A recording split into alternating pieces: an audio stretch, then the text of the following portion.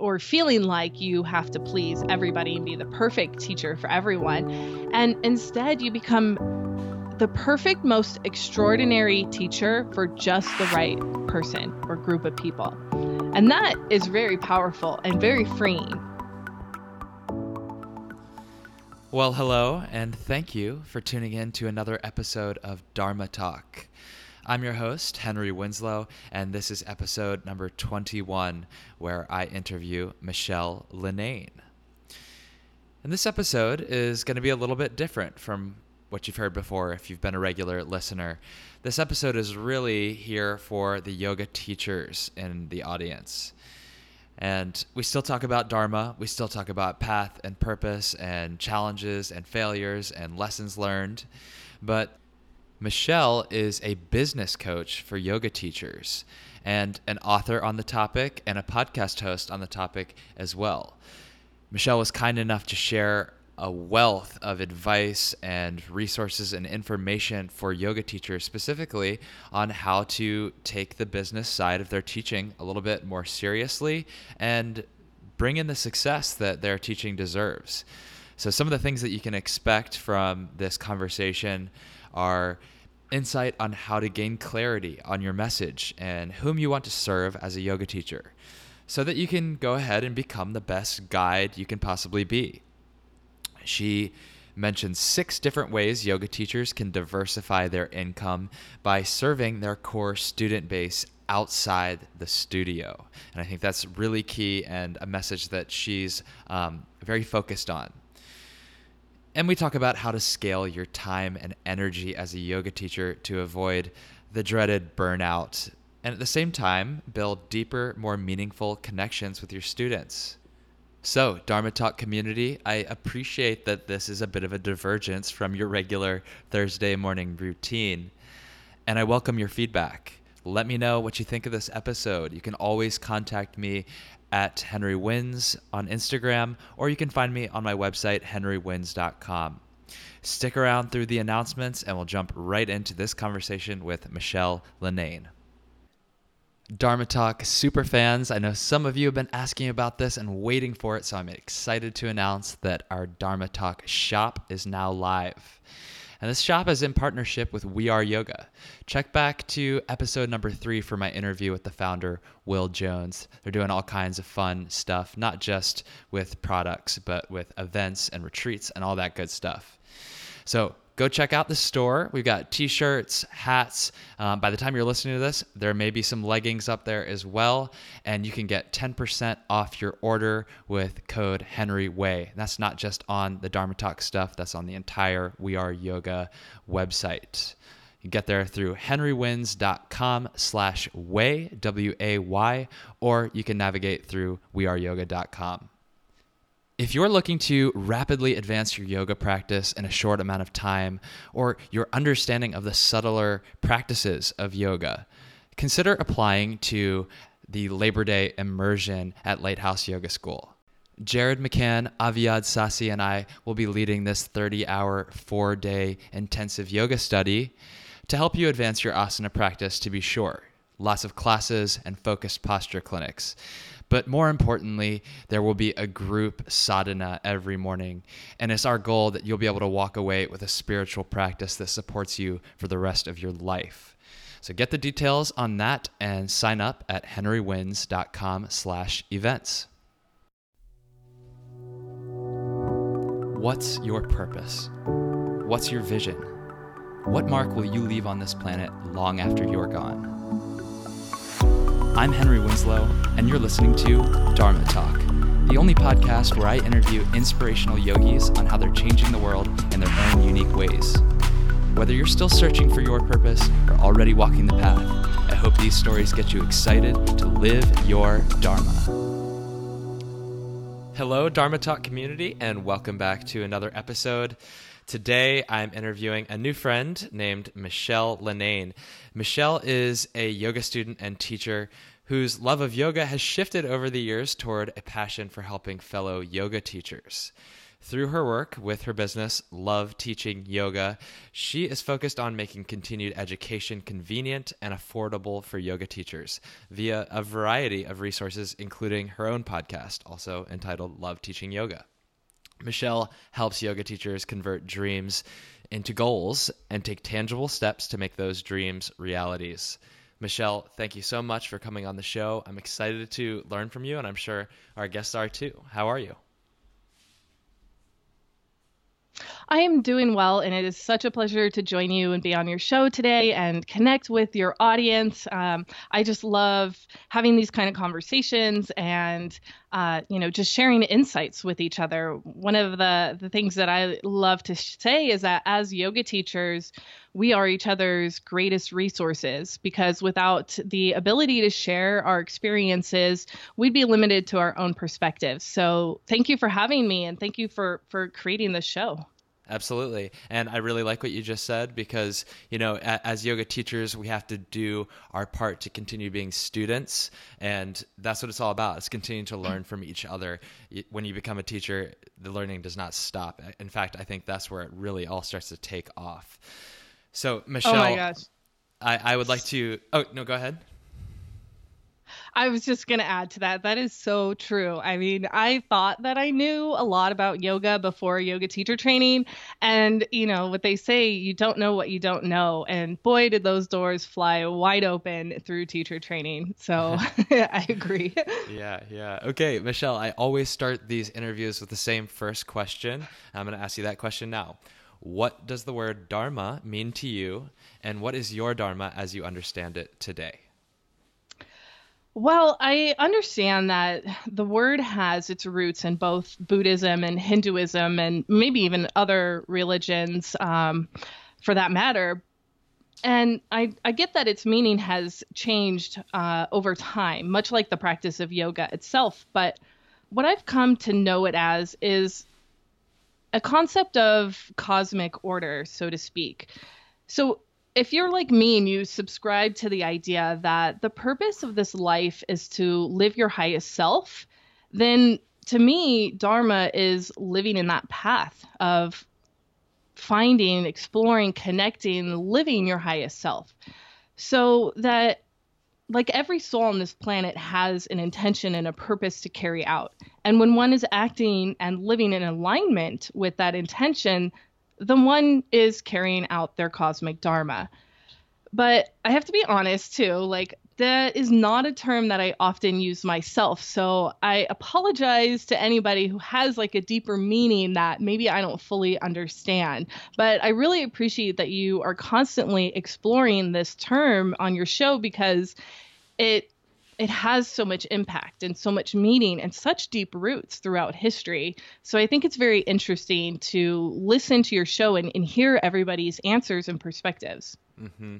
Well, yeah, that is the reason why I continue to ask it to every guest. Everyone sort of has a different personal understanding of what it means, and it doesn't necessarily need to come back to the textbook meaning or the traditional Hindu or Buddhist meaning. It's more about how you take that concept and apply it to your life. And that's really what I want to share with everyone who's listening to this podcast. So I very much appreciate your personal spin on it. And of course, yeah, there's lots to unpack there. And that's kind of what we're going to do with this show and this conversation. Awesome. Yeah. So, okay. Go ahead. I was going to say, so to answer your second part of that question. Yes, please. My Dharma, as I understand it today, entails a few things for me personally. The first, I think, is kind of touching on what I just said, and that is being or attempting to live a life that is in as much accordance with my highest self as I can. The second part of that, living my Dharma, to me, is to be the mother and the guide that I feel like I'm destined to be to my 6-month-old son, Mason. And the third kind of aspect to it is related to my work. And that is, since my early 20s, I've been committed to helping people live happy, healthier lives. And as you mentioned in that intro, while I once did that by opening up a community space for yoga and wellness, and I taught classes there, I now focus on helping yoga teachers carry out their dharma, so to speak, by helping them improve their teaching skills and build sustainable careers so that they in turn can help even more people than I could on my own live those happy, healthier lives. It's that ripple effect. If you can empower Right. more people to go out and do the work, then you have that much more impact. And it becomes this collective consciousness. Right. And that's such a beautiful thing and something that I worked really hard to create at the studio space that I kind of just mentioned. Being there was something very eye-opening for me. Well, first off, I should say I got into opening a yoga studio not as a yoga teacher. I'd never taught yoga. I never worked in a studio. I practiced for a long time, and it changed my life. And so I wanted to give back and create a space to change other people's lives. And, I got thrown into teaching because of that. But, what I saw in the first year of even being open was just how many yoga teachers struggled to pay their bills, how loving and kind and caring they were, and how much energy and effort they put into their work and their teachings, and to just struggle to pay their bills in the end. And that was really disheartening because I watched some of my teachers have to quit and go back to their corporate jobs or whatever, and I just got really down on seeing that. So in later years, as I transitioned out of being the owner and sole operator of that studio, that's when I transitioned into love teaching yoga and really helping teachers learn how to navigate this career path. Not only to just strengthen their skills, but really to create a business of it, to understand what it means to be an independent contractor and how to survive as an independent contractor, because we're all of a sudden thrown into these businesses, into, a career that you're not just an employee where you get to show up every day and then go home without further responsibility. Like, I'm sure that's just not the case for most yoga teachers. So that's where I am, and that's where I love to see, like you said, the conscious community come together in the studio space and in the teacher space as well, like bringing back the community among teachers, because I don't know how what you've experienced, but I've seen a lot of competition that I thought was kind of unnecessary, and I'm like almost a lack of community among the teaching community. Which is so sad and ironic because really, it's quite the opposite that brought us into the yogic path, into the practice for most of us. I mean, I can't speak for everyone, but for a lot of people, it's about finding that community of people that you really resonate with. So, very sad if teaching yoga pulls you away from that. Yeah, I agree with you. So what would you say, from your experience working with various yoga teachers and seeing them go down, this path of financial turmoil and seeing some teachers who really thrive with it, what's the number one most common mistake that you see yoga teachers making? Okay, so I wouldn't say that it's a mistake because I don't think it's their fault. I think that, we're students and we love yoga and, we're going to classes and we have teachers that resonate with us and they encourage us to teach and, we want to deepen our practice. And so we become teachers. We want to share this beautiful transformation with other people.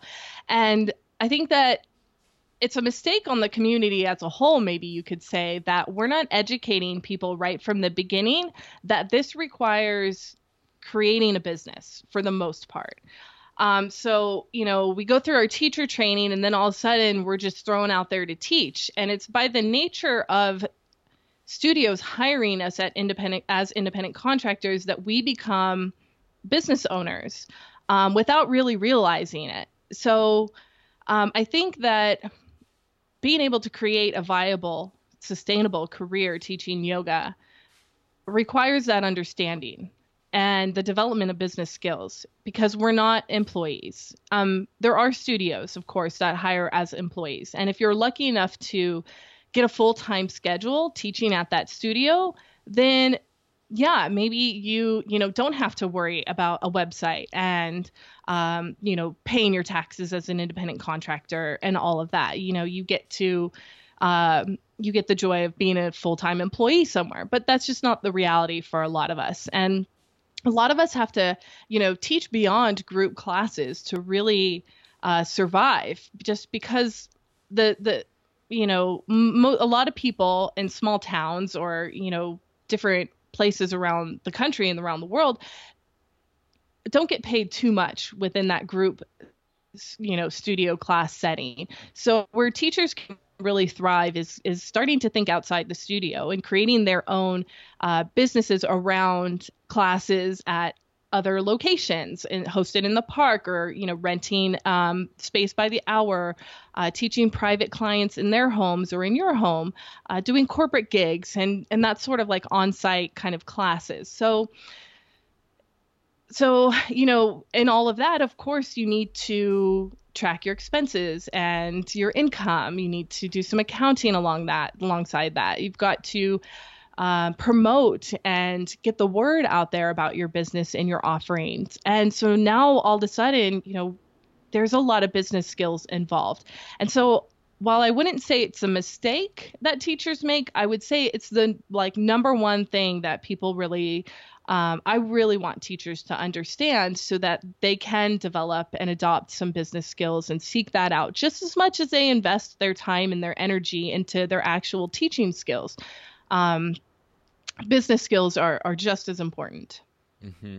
Yeah, I think that's a great point. And you're right. I mean, it's no one's fault really, except, I don't know, maybe the teacher training programs that miss that point of the career, but we can't really blame them either. I think it's a personal responsibility to understand what comes with, the path that you set in front of yourself. And it doesn't mean you need to know every single thing that's coming your way, but I think you need to get interested in the challenges that come up along the way and go into them, just like you would in your yoga practice. You find that moment of discomfort and you can shy away from it, but that's not really the benefit of the practice, right? The benefit is to face that discomfort, face those emotions that come up, face those challenges, and work through them. So the same can be said for the business side, I would say. There was one thing that you mentioned that I'd like to dig a little bit deeper on, and that was this idea of kind of diversifying your income or revenue streams beyond the classes in the yoga studio. So can you talk a little bit more about what some different ways that yoga teachers can start to be of service outside of the studio? Yeah, I'd love to. If I could, though, I would like to say that there's something before teachers should really do before they start thinking about diversifying their income. And that is to get really clear on their message. So what is it that you want to teach? What is it that you want to say and share through yoga? So what kind of transformations or results do you want to help others create through yoga? That's the biggest thing I think teachers can do to help themselves, really stick around in the long term, and to create a lot more clarity when they get to the point where they want to diversify their income streams. If you're not clear on your message and why you're teaching yoga and what it is you want to share about with people, then there's a real lack of direction in there. I work with yoga teachers as a career coach too. And so one of the most common things I see is scatteredness. There's a lot of inspiration, a lot of ideas, a lot of parts about yoga that they love, a lot of people they love to serve. And then teachers never know where to go from there. They don't know which of those inspirations to follow, which, where to invest their time in terms of their training, and how to spend their time in terms of what they're reading and educating themselves on. Plus their marketing message, their promotion, it's very scattered. So the first thing I want to say is get clear on your message. And if you're not sure what message of transformation you want to share with people, then get in touch with your personal why. What were your aha moments through yoga? What transformation did you experience? Oftentimes we can just draw upon our own life to help us get clearer on what it is we want to share, because that's what we experienced, and that's often what we want to share. So once a teacher can get clear on that message, and actually, let me give you an example of a message. Perfect. Yeah. I'm sure we all know, or at least are familiar with, Catherine Budig and her message of Aim True. And Catherine infuses this in everything from her classes and themes to her website and her messaging, the way things look on her website, the book that, this is what she wants to share with people. Aim True. It's about loving yourself and speaking your own truth and not being subjecting yourself to other people's expectations and opinions. And so that's her message. And that's what she shares through yoga. And so I want to invite teachers to think about what their message is. And you could take that a little step further and even hone in on a niche. And I know that term kind of can sound scary for some people, but a niche is really just a specialty. And it could be a population of people, say veterans or busy moms that you want to work with, or it could be like a style, like yoga and essential oils, or yoga and self-massage, or yoga and music therapy. So you could, if teachers feel comfortable with taking that message a step further to really getting clearer on their audience, really getting clearer on how they can help people, then I think, those are the first steps before you diversify your income streams. So if you can get the clarity around that, now you know where to take those income streams. Now you know where to take your business to go a step further. It's easier to plan when you have something more specific, something that you're working on, a certain audience or community or tribe, if you will, that you're attempting to serve. And as yoga teachers, we're guides. We're guides down a path, and there are many, many paths to the same place, that highest self. But I think it's safe to say that we all want to be the best guide that we can be. And in order to be the best guide that we can be, we have to know the path. And I guess that's not always the case, but, to guide someone down a path, it should be a path that you've hopefully walked before, a path that you can help people down through the ups and downs, the winds and turns, the obstacles. And if you're trying to be everything to everyone and be the best teacher for everyone, then I would say it might be pretty challenging to really know that path like the back of your hand, to be the best guide you can when, you're scattered around and, one day, teaching kids and learning about teaching kids, and the next day learning about, pranayama and the philosophy of yoga and, just kind of spreading yourself thin. So if we really want to be the best guides that we can be, it's helpful to know one path and to know it well and to walk people down that path with confidence in a way that you can really help them. And so that can be creating a niche and getting a specialty, or just simply honing a message. If you just hone in on a message, that's going to help you tremendously. So to answer your question about diversifying our incomes and creating different income streams for ourselves as yoga teachers, we'll start with that message or that niche and then branch out from there. So if you have a niche, one of the first things I would do is to start looking at businesses that are serving that niche or that community as well. So for example, if you are serving busy moms and you're helping busy moms become more mindful parents, taking care of themselves so that they can better take care of their kids, then maybe you want to go find some businesses that are already serving busy moms. And maybe that is a children's store or kids museums or meetup groups for busy moms, or, maybe they're out at the parks. You just kind of start to get creative. Where are these busy moms already spending their time? And if you can partner with these businesses, then maybe they'd be interested in creating like a little group series. And from that, you might say, this is going to be a 6-week series for taking care of yourself as a busy mom. And you can charge people upfront.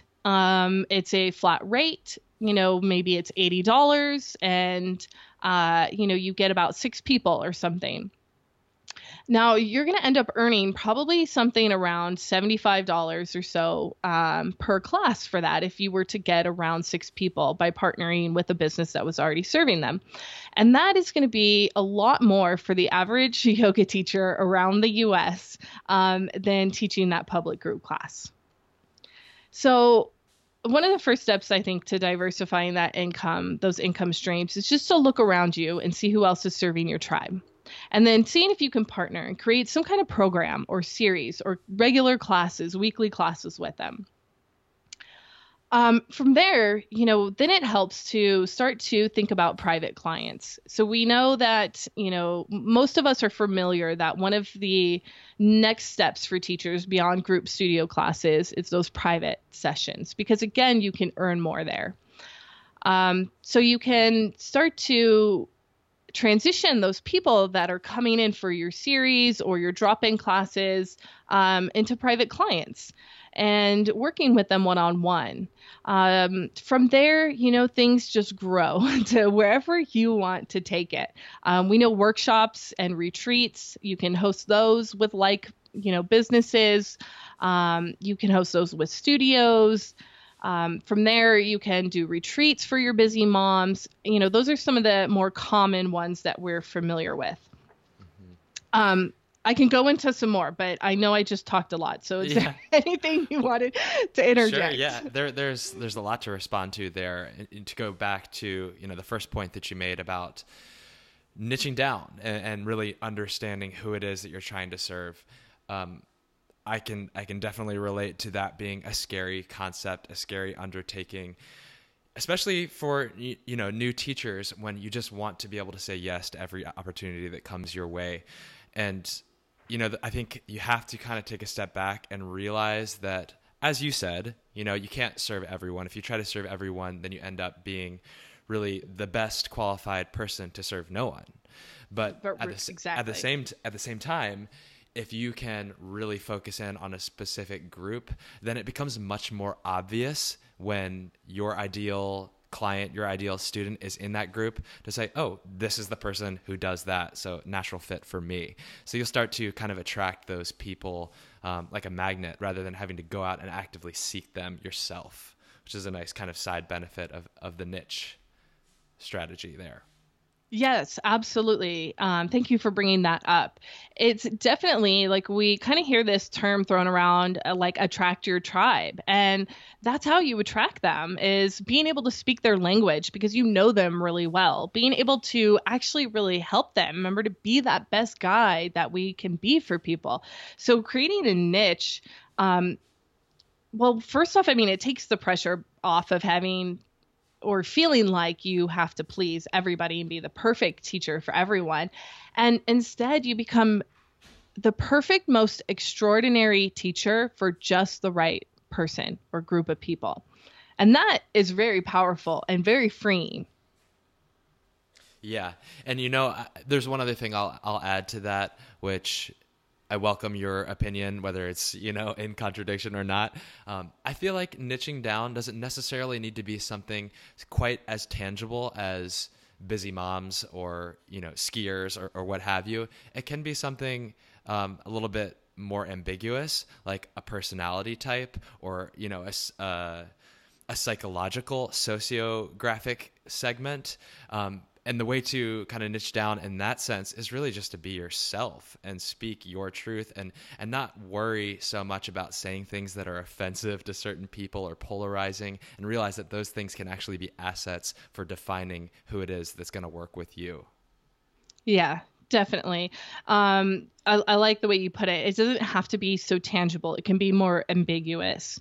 And likewise, like I said, it could be something like a style of teaching yoga. Like it's not necessarily like Busy Moms. It's something like you combine yoga with music therapy or creative arts or something. That can really help you create your niche.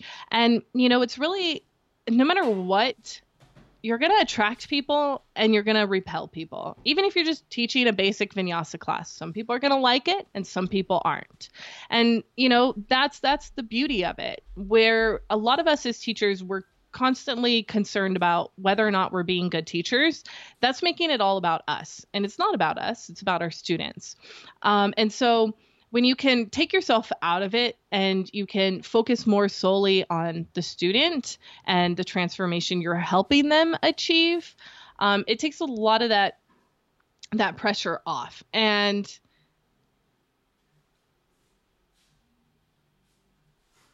it to become more clear in our intention and our purpose.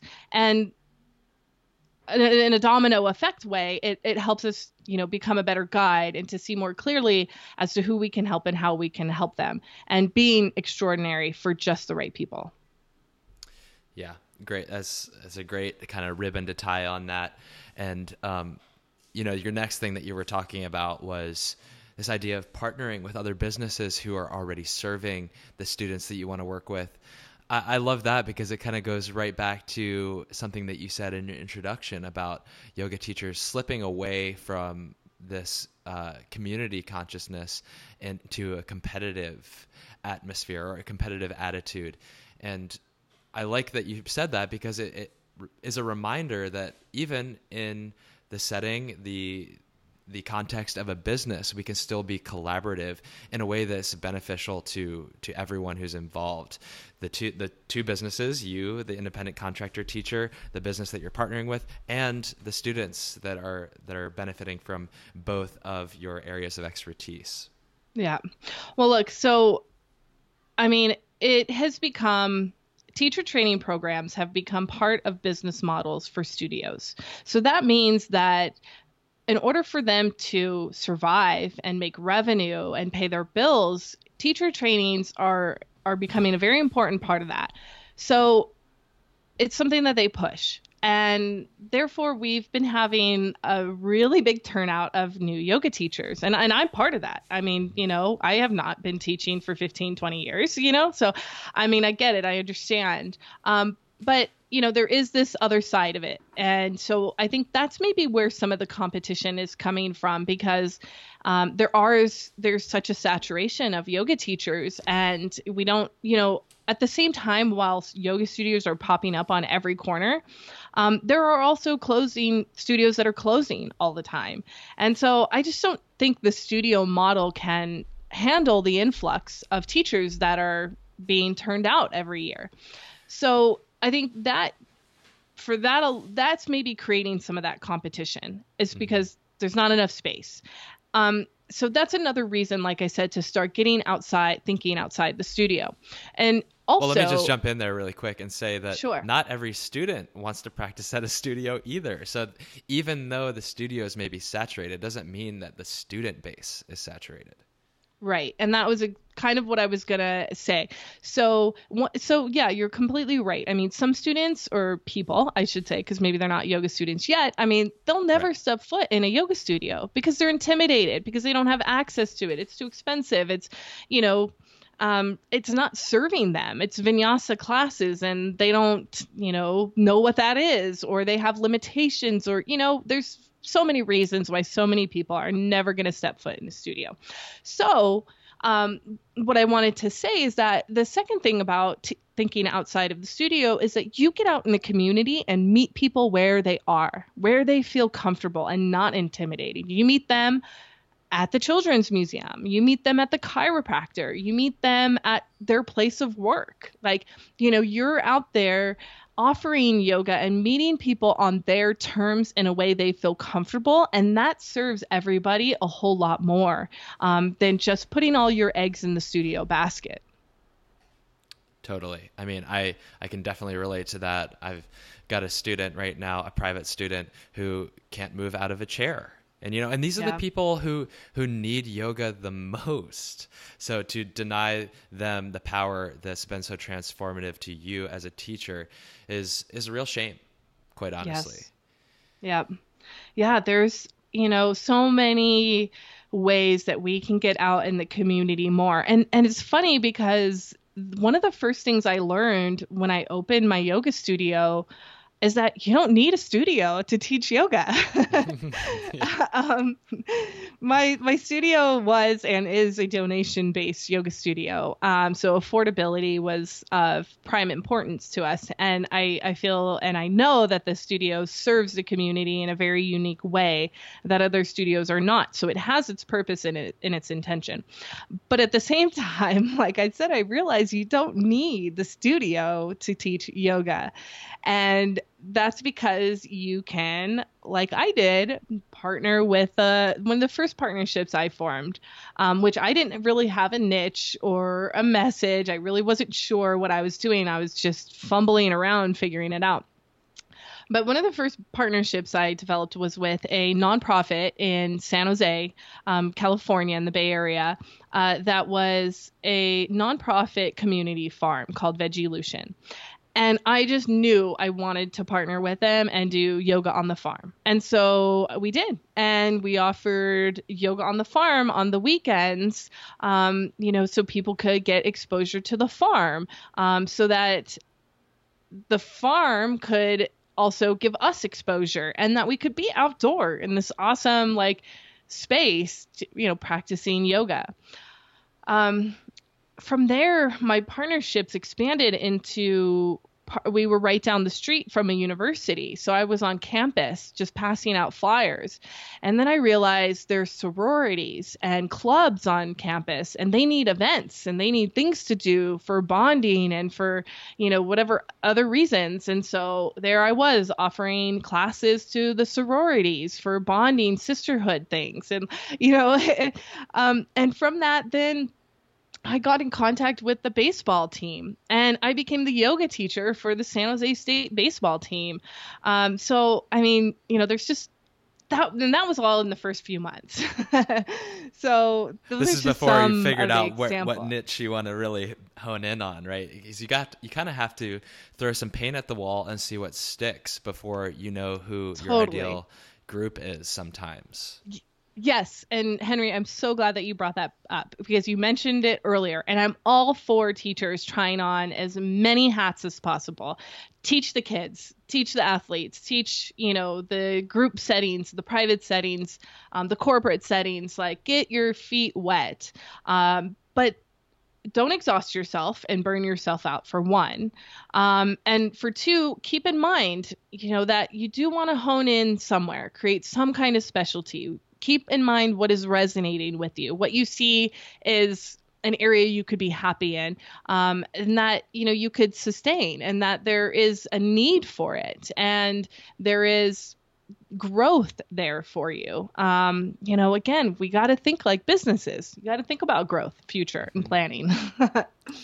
Okay, so speaking of growth and applying the business mindset to your yoga teaching, that's a big pressure on every business, is to grow. And as a single person business, that can be a challenge. So do you have any recommendations on how we can scale our time and our energy as a single person business? Well, first off, I love that you're calling it a single person business. I struggle a lot with the terminology to use here because it's not like there aren't these widely accepted terms. So I do like the single person business because it's not as scary as self-employed and it's not as elusive as the independent yoga teacher. So thanks for using that term. I'm going to adopt it as well if you don't mind. Steal that. So now I lost myself. Your question again was? The question was how we can focus on scaling our time and energy as a single person running a business. Right. So scaling our time and energy, again, it starts with the niche. It starts with having a clear message. It starts with knowing who you're trying to talk to. From there, everything gets easier. Your marketing gets easier because you know what they need and how to talk to them. Your continuing education gets easier because you know what to study. And scalability. So drawing upon your message and your niche, scaling from there, we mentioned workshops. Workshops are really profitable for yoga teachers. And they're not extremely time consuming if you create repeatable workshops. So instead of, recreating the wheel every time you want to offer a workshop, you can instead have a signature workshop that you teach at multiple locations and in different settings. And so that way you're not having to, create your content, create your promotion, create your flyers and all of that. You know it. And you'll refine it as the more you do it, the more you offer it. And it makes things easier. And that allows you to scale when you can, free up some of your time and you're able to repeat the same kind of signature workshops or two over and over. From there, it's sort of systematized almost into like a product, so that you don't have to invest so much creative energy, and it's more about execution after you've done it a few times. Yeah. And, once you have one under your belt, just add to it. Yeah, of course, it's not going to be one workshop or one theme is going to, solve all your problems for your tribe. Of course not, so then you branch out and you dive deeper into another topic that's important to the people that you're working with. And you go from there. Another thing that I like to encourage teachers to do is to actually become more of a coach. So just like I do, I coach yoga teachers in their careers to help them, as you said, like create their dreams into goals and to make those a reality. And so we can do that as yoga teachers. We can become coaches for our students because many of us know that like the physical asana practice is not it. Right? I mean, it's one component, but there's so much more to yoga and there's so much more to healthy, happy living than just yoga. And a lot of us have other passions, massage therapy, Reiki, music, sound healing, all these different things, meditation, pranayama.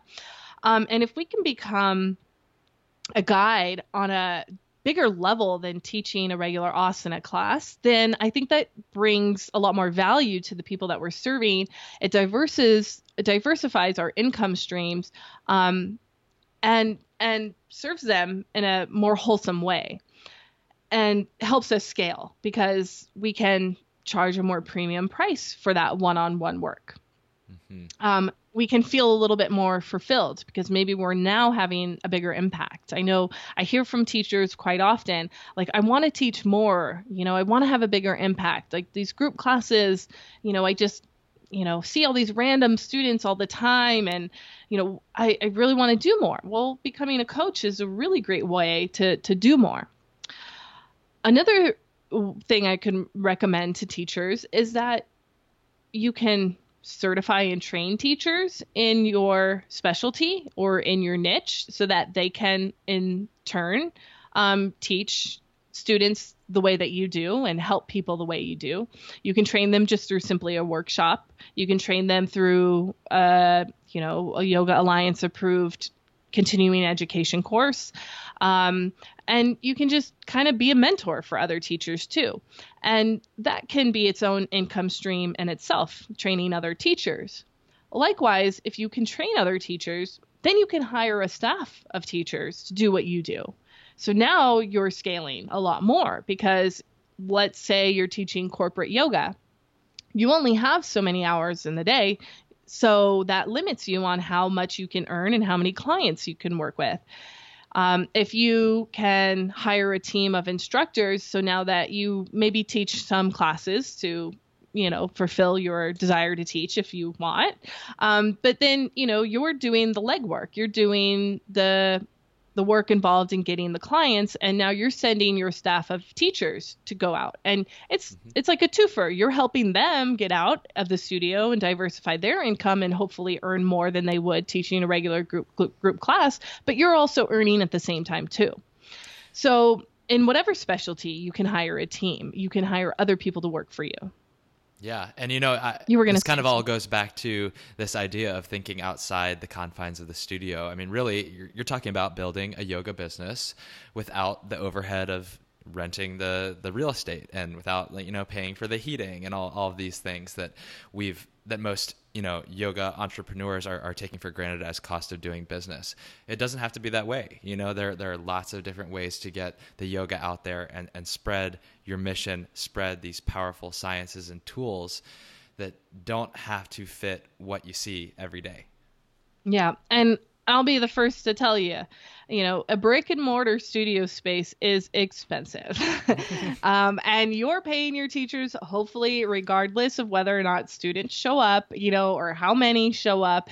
And, that's a lot of overhead. And you can have an on-site yoga business that goes to other people, to their homes, to their places of work, to, other practitioners like chiropractors, Ayurveda practitioners, acupuncturists, again, getting out there in the community. You can go to them in a space that's relatively zero to low overhead, and not have that overhead of everything else, the gas and the rent.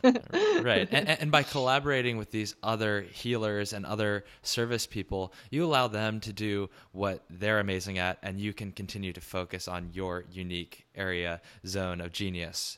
And, right. It's the same thing. We have to focus on our specialty, and then collaboration allows us to provide that wholesome package of services to our ideal client. Right. And one of the biggest things for teachers is that promotion aspect. How do I go out and start this if I don't have a community already?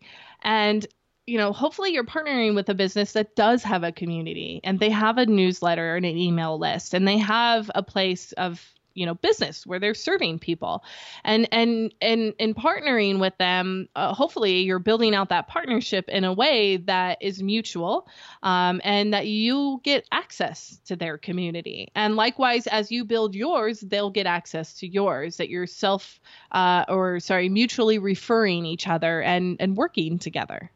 Yeah, that's really smart. That's a clever idea. Michelle, we've talked a lot about these tactics and tools that yoga teachers can use to improve the financial security of their business. And I'm so grateful for that. Thank you for sharing all those tips. But I also know that, you had to trial by fire in order to learn those. So can you take us to a moment where you really struggled living this dharma of sharing with yoga teachers how to treat themselves like a proper business? Like where did you hit a wall, and then what did you do to get through it? Well, that's happened to me multiple times. And it's going to happen to everyone, and it's going to continue to happen to me, that you're going to hit walls, and it's about not giving up and figuring out a way to get over that wall.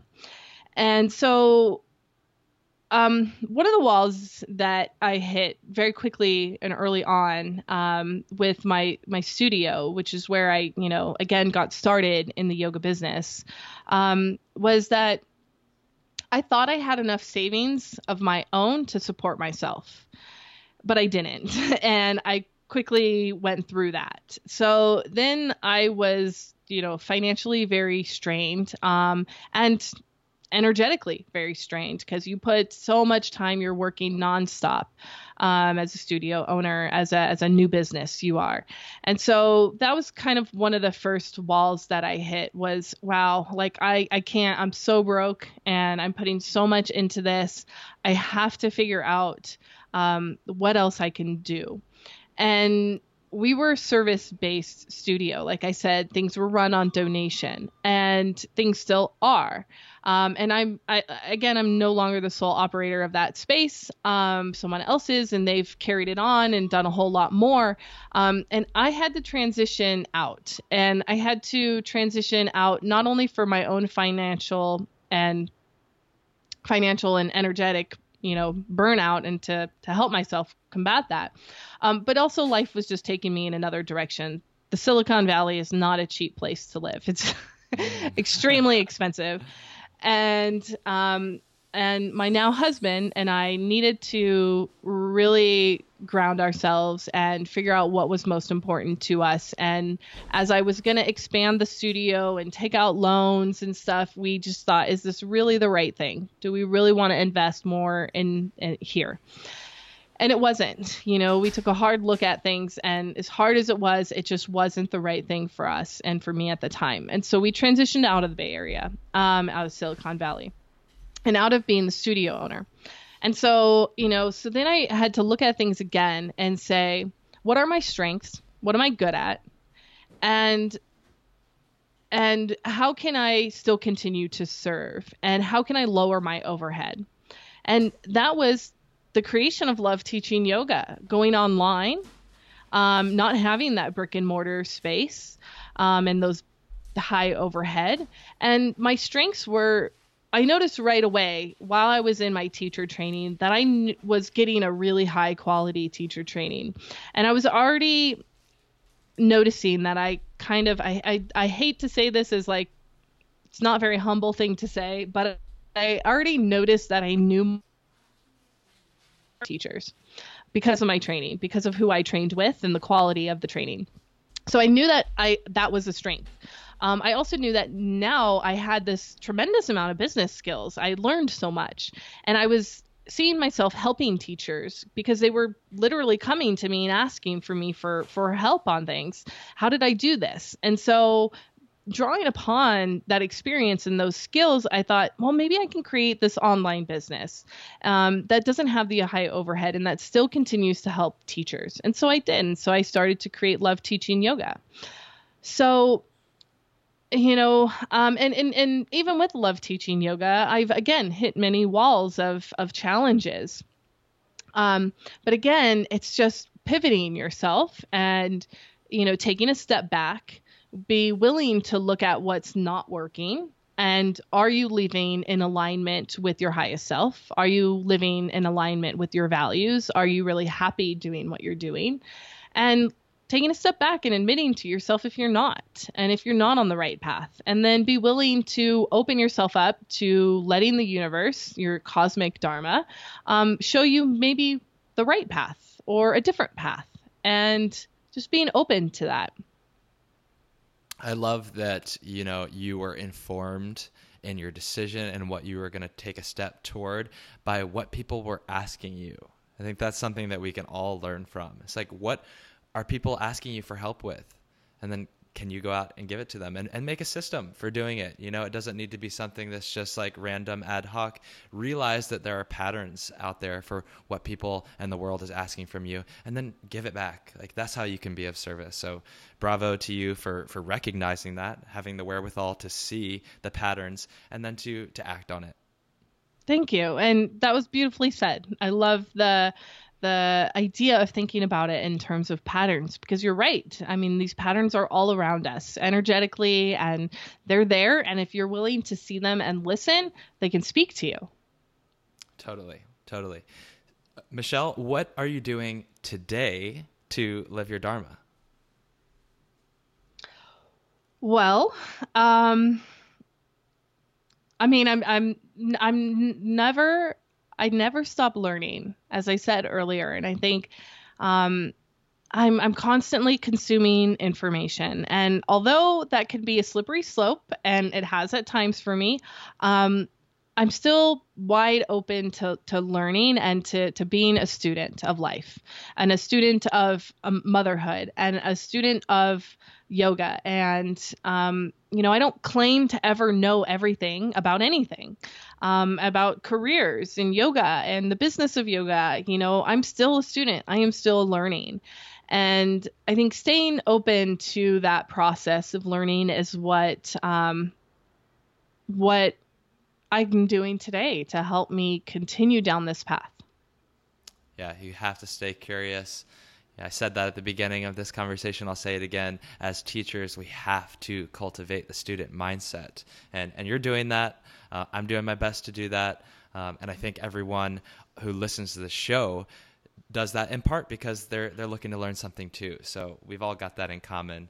Michelle, I think now is as good a time as any to move on to the end of the show. I have a special round of questions called the Prana Round.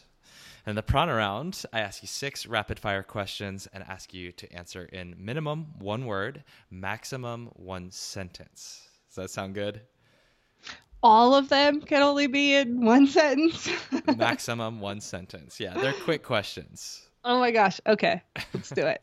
Okay. In 1 word, why do you practice yoga? Balance. What's your favorite yoga pose and why?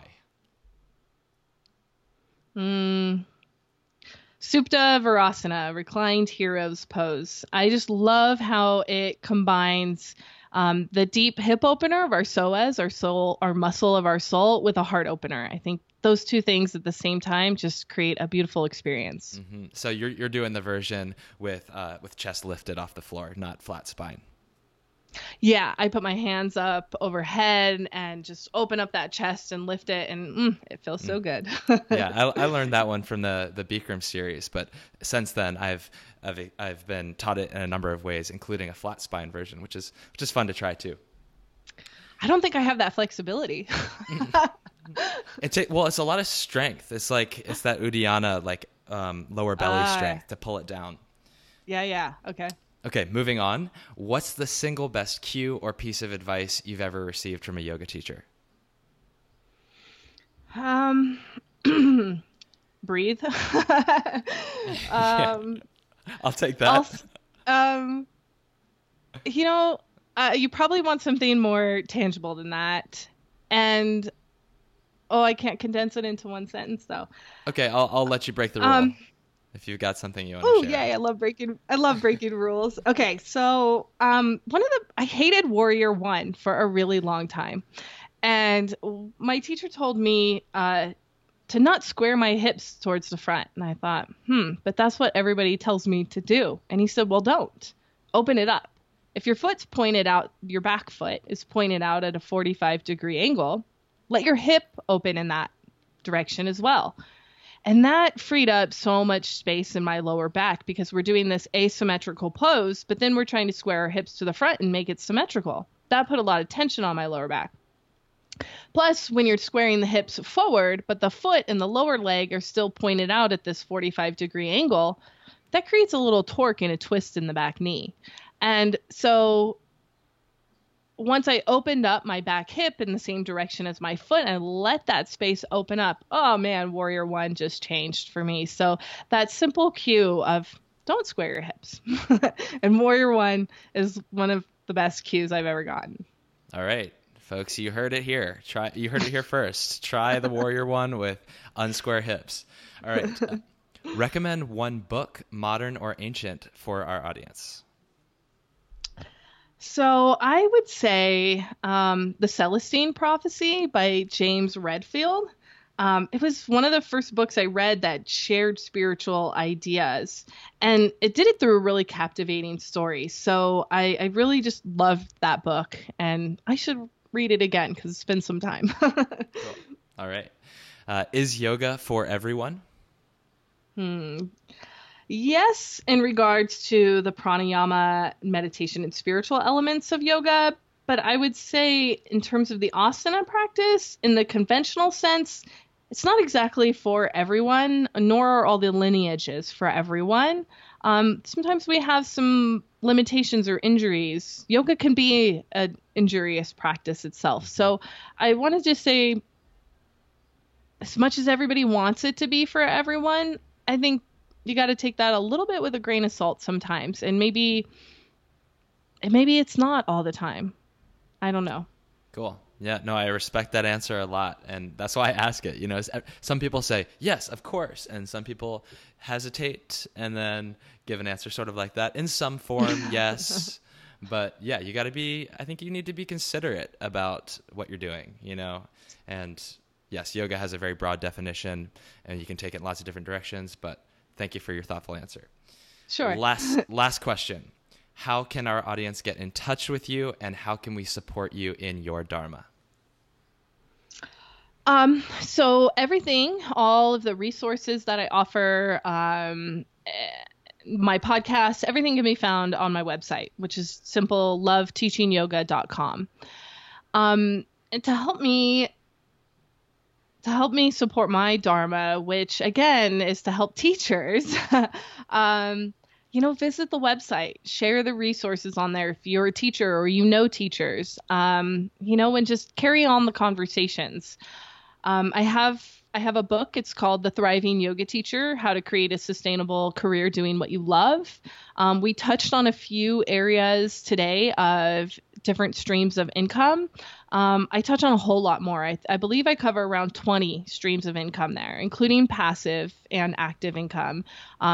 Things with going online, creating courses and virtual studios and Skype classes and stuff. So if this topic and that idea of thinking outside of the studio interests you, grab the book. It's on the website. Grab it for a friend. It's on Amazon. And again, the more teachers I can help, the more we can all come up together as a collective, as a, supportive community, then we're doing our job. I'm doing my job. I'm living my Dharma. Amazing. Yes. You're living your Dharma. Michelle, thank you so much for coming on the show. This is a really value-packed, information-rich episode. So thank you again. And for anyone who wants to learn more, go check out her website, loveteachingyoga.com. And that's a wrap. Thank you, Henry. It's been a pleasure. If you got something out of this episode, if you like Dharma Talk and want to keep it going, please do me a huge favor and subscribe, rate, and review on iTunes. I know it's not the most convenient thing to do, but it makes all the difference in getting this show out there and more visible to other people who can benefit from it. And hey, if you've got feedback or ideas or you want to get in touch with me, you can do that on Instagram @HenryWins. Otherwise, I'll talk to you next week. And until then, keep living your Dharma.